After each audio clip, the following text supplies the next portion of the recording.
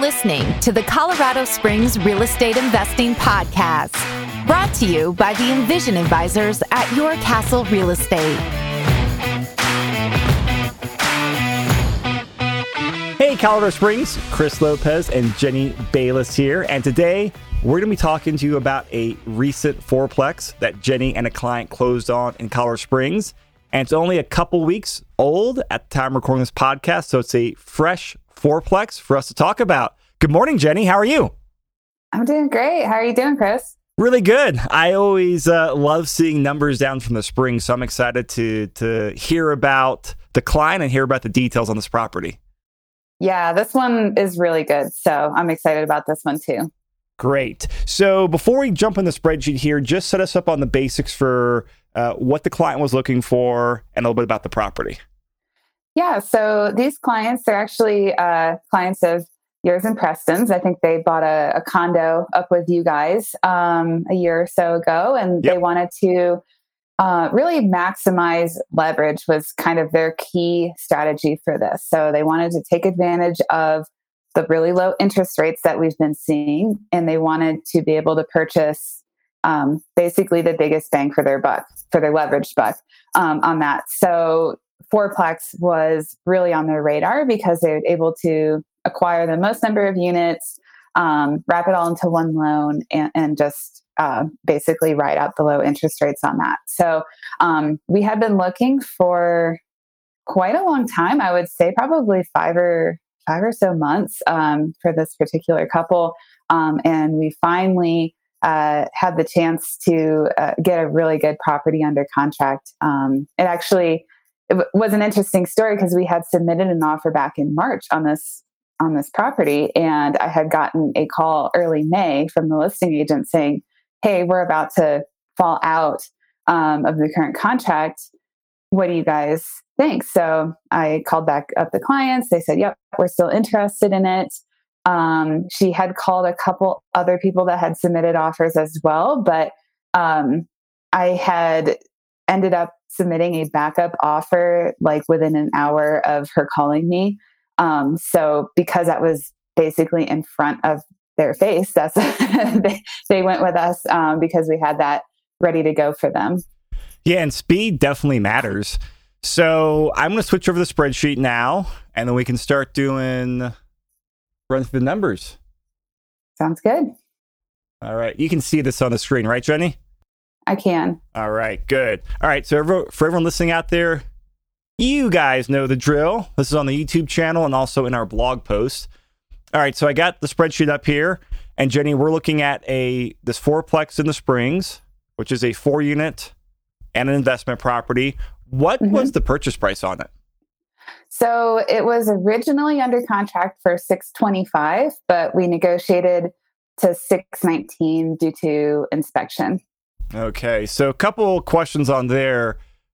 Do you remember what it was originally listed at? It was originally listed at $625. Okay. And I believe the prior person had it under contract for $640 something. And it only appraised at $570, and they did not have a large enough gap to cover that. So that's really why the previous deal fell apart. And interestingly enough, our appraisal came back at $625. So say that again. The first appraisal came back at $570 something? $570. First buyers had to terminate because that was a big difference. And then yours came back right at contract price. Yes. So this is, for everyone listening on here, we have many colorful conversations, I would say, maybe in our team meetings and our phone calls, Jenny, with just how appraisals work. And this is same property within a very short time window and a difference of $50,000. And guess what? I had mentally prepped the clients like, okay, I think you guys just have to prepare to bring the difference because basically they said that they were only going to take our contract if we did a full appraisal gap, unlimited appraisal gap. And I said, okay, we're ready for it. And believe it or not, it came back and they didn't have to bring anything additional other than their down payment and closing costs. Well, that worked out well. And that's one of the, Yes. the interesting and frustrating things about appraisals is both of those appraisers, they are correct. Yep. And that's just, it's definitely a lot of art and subjective opinion in appraisals. And that's how properties are appraised for lenders. All right. So you got 619 appraisal came in. And from your perspective, a fourplex that's around 620, is a low price point to me, Jenny. But were you surprised when the first appraisal came in low? Like, the market. I would say no, I was not surprised. And then, as you said, no, I was not surprised when it came back at 625 because fourplexes down here, they're kind of all over the map right now. They're definitely trending on the upward side pretty significantly and pretty quickly. So I was not really surprised about the large variance between the two. Okay. As strange as that sounds. And so acquisition cost? So they were all in at about 15,000. So I put 13,500 plus the additional 1,500 down there. Okay. And then no seller credits. And you said you would negotiate like $5,000 off for inspection? Yeah, 6. Mm-hmm. Anything big or just small stuff? It's just small stuff. They have an exterior balcony system and it just really needed some couple of replacement boards, painting, just kind of exterior maintenance. The interiors of all the units were pretty well equipped. There's just some exterior items that needed some work. Okay. And so for initial repair cost, what do they have that penciled in at? So we put in 0 because really nothing needs to be done right now. I think that they're just going to probably wait until something needs to be taken care of. So within their reserves budget. That makes sense. And down payment, I'm assuming 25%? Okay. Mm-hmm. So 30-year fixed mortgage? Yes. And what did that interest rate come in at? 3.875. Oh, wow. Yeah. That's lower than I was expecting. Yeah. Yeah. Okay, so that's great. So they're sub 4% on a fourplex. What are the rents like on this building? They are all $1,000.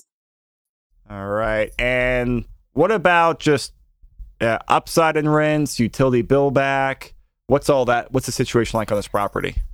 Yeah, so it's 100% utility bill back. I believe that, don't think that there's gas on this property. Electric is individually metered, and then the prior landlord wrote into the lease that basically he gets the water and sewer bill, divvies it up between 4 and bills back each of the tenants based on that. And then trash is an owner expense at about $60 a month. So pretty low utility costs at that point. All right. So you said trash was $60 a month?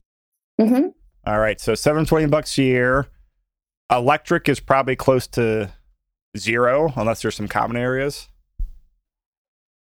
There's no common areas. So I would say 0 for the owner, and then water and sewer would be net 0 as well. Okay, because the $1,000 a month in rent you gave us, that's just the rent cost, and then if the monthly water bill is $100, the owners are saying, hey, everyone, you owe us $25 a piece. Exactly. All right. So we'll leave that out. Vacancy 3%, rent appreciation 3%, property management. Yeah, so they are getting it professionally managed at, I believe, 8%. So we'll put in 10% for all the, additional costs and everything. Yeah, so 8% actual plus 2% extra. And repairs and maintenance. I would like to use 8% on that. No HOA. No HOA. Okay. Real estate taxes. $1,750 a year. Insurance? And then $1,900 a year. And then we said water and sewer is 0, nets out. Trash is $720 for the year. Electric is 0. Landscaping and snow removal. So there's really no grass at this place. It's all xeriscaped. So honestly, they could probably just pay somebody to come by and pull weeds every once in a while. And the parking lot is rather small and gravelly. So I said 600 a year, which I think is probably appropriate for this building. Okay. So, I mean, $50 a month. I mean, give or take a few bucks. That's going to make a difference on anything. All right. Anything else on the operating data? No, I don't think so. I do think that there is an upside on rents on this one. I think that you could probably get 1050 to 11 on this building as they turn. So, but 1,000 is really good as well. Okay. And so all the leases are in place, but as the tenants or the leases expire, the new owners will try to bump up the rents, keep them in place, or get new tenants at that 1050 to 11 range?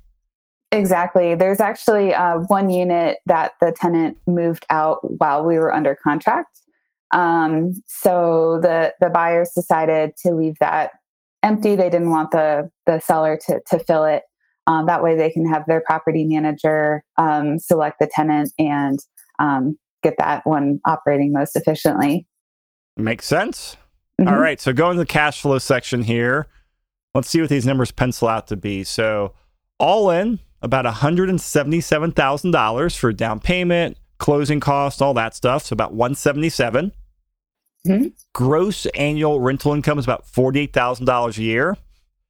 Subtract out vacancy, subtract out repairs and expenses, and it leaves you a net operating income of about $36,800, minus the annual debt service of $26,000, and we're looking at an annual cash of about $10,500.